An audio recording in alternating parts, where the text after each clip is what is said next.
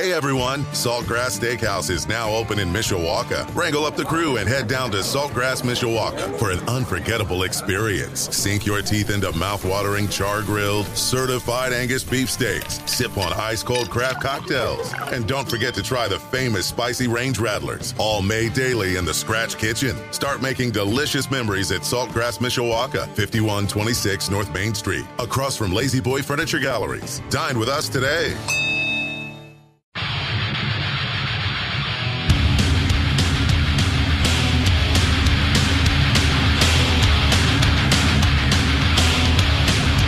Budweiser's Weekday Sports Beat, brought to you in part by Barnaby's of Mishawaka and Granger, now with 3 locations to serve you. Their newest location on Lincoln Way in the Twin Branch area is now open for carryouts. Barnaby's, the family inn. Also, Midland Engineering Company, beginning their second century of quality roofing experience. And the Mishawaka Education Foundation, granting a better future. Jim Irizarry in for Darren through Monday. Darren will be back Tuesday, fear not.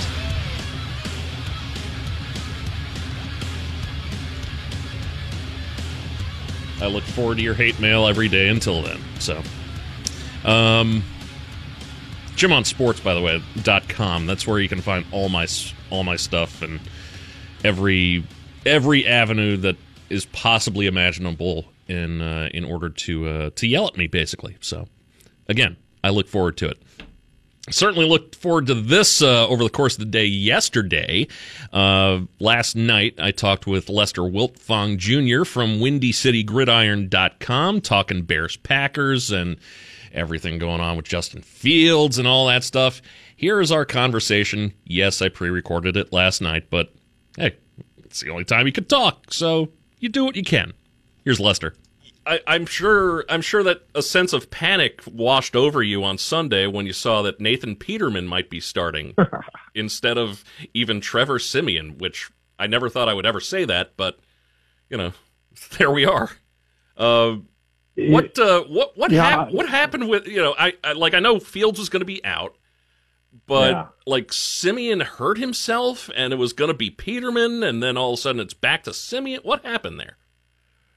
He hurt his oblique warming up, and he actually said it at the post-game press conference that he had to play because he was really embarrassed that he hurt himself, during a warm-up while he has the rest of his team around him are playing through injuries and stuff like that. So he actually went in, and from what I understand, he got a shot, kind of killed the pain a little bit, went back out there and gutted it out, and, whatever the injury was, it has now kept him because he did not practice today at Hallis Hall. He was listed as out. So that oblique it might be serious enough to keep him out a week.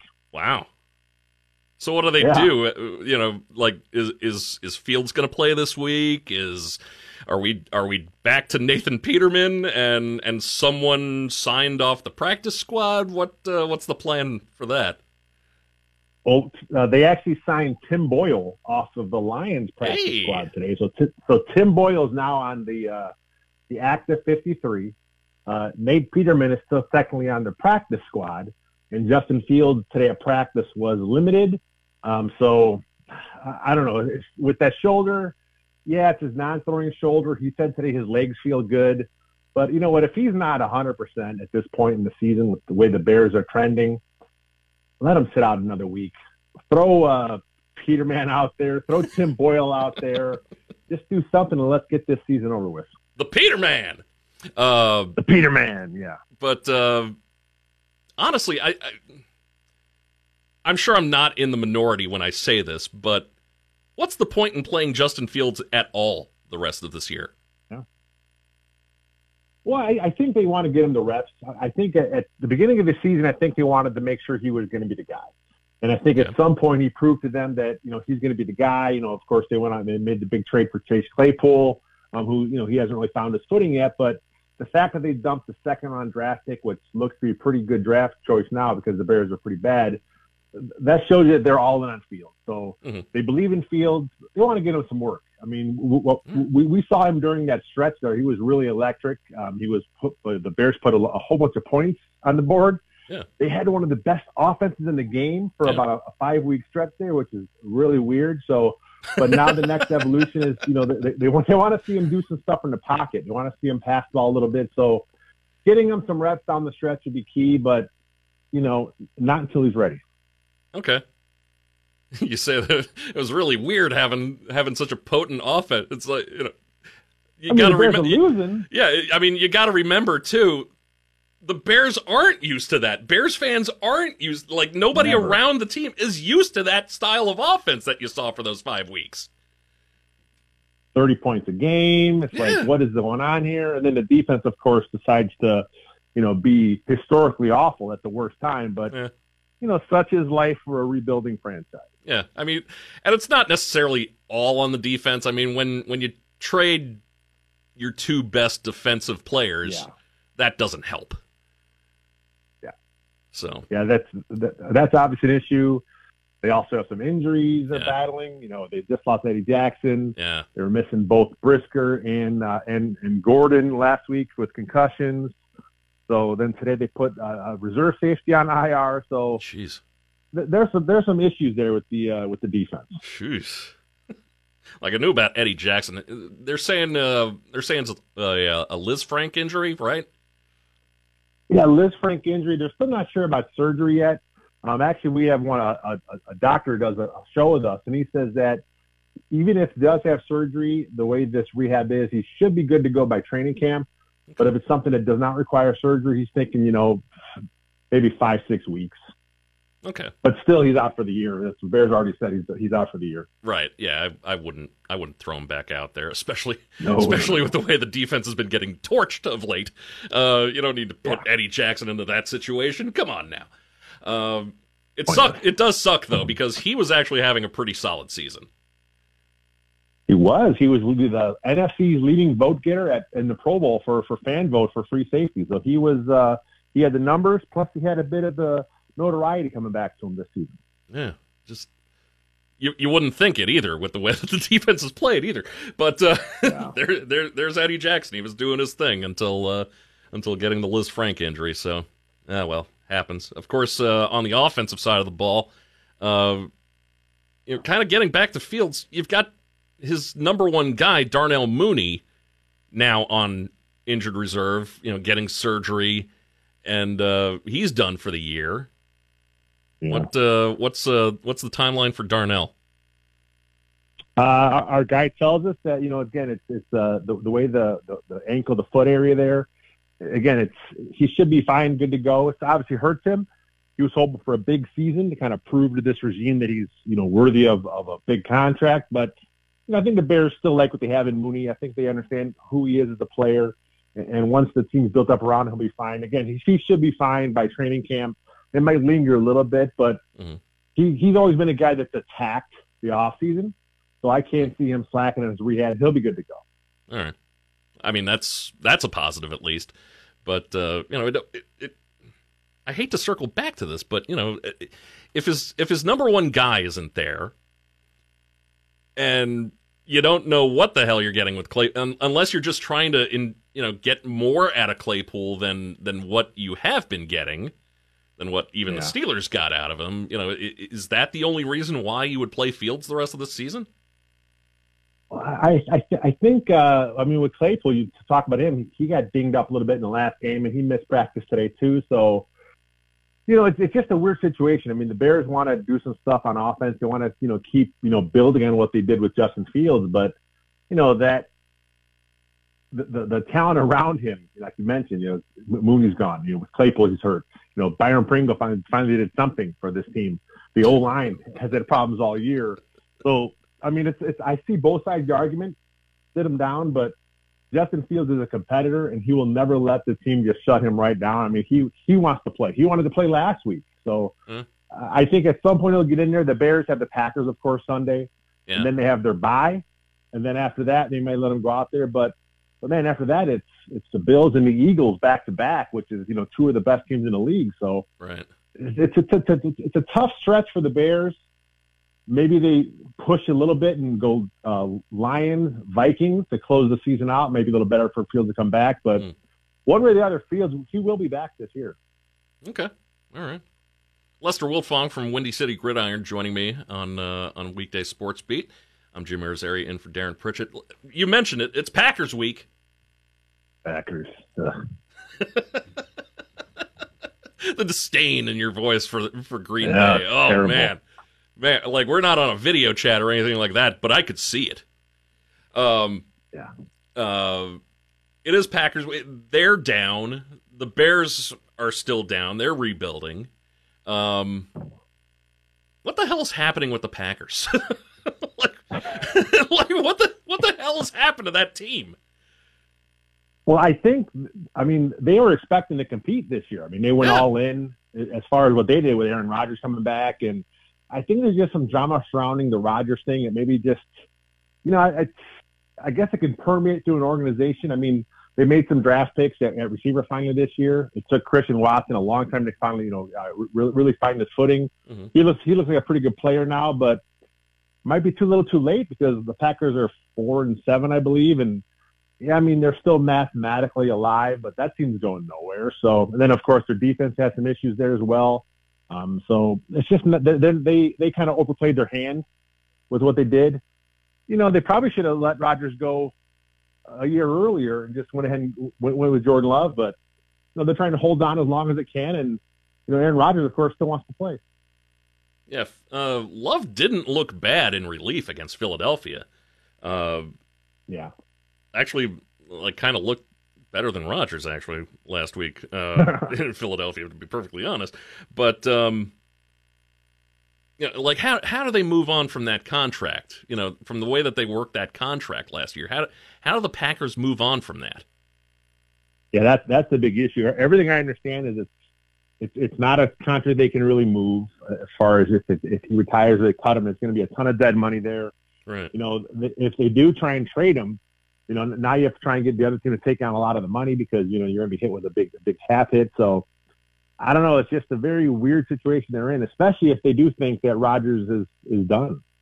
Yeah, and I mean, broken thumb, can't grip the ball. It's like, like at best he's throwing a bunch of ducks everywhere. Is the sun setting on Aaron Rodgers? Like you said, you're not on a video chat, but if you were, I have my fingers crossed. I hope he's done. I just as long as he's healthy and playing, the Packers always have a chance. Yeah. It hasn't worked out this year. Of course, he's talked about the injuries, but maybe that's just convenient that his skills are eroding because he's 38 years old, maybe. So maybe his skills are eroding. So the thumb is his excuse to kind of get out of it. But regardless, he's playing this week against the Bears. He's going to stick it to Chicago one last time on the way out because Chicago's defense can't stop Mike White, so they're not going to stop Aaron Rodgers. So it's going to be a rough one on Sunday. For the Packers, they've got the Bears remaining this week, and then hosting the Rams at Lambeau. They head down to Miami to take on the Dolphins. They've got the Vikings at home, and then have the Lions at home as well.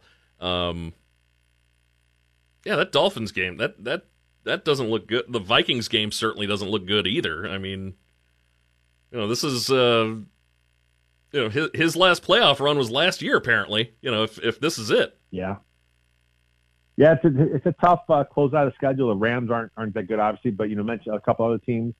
Dolphins look really good in the AFC.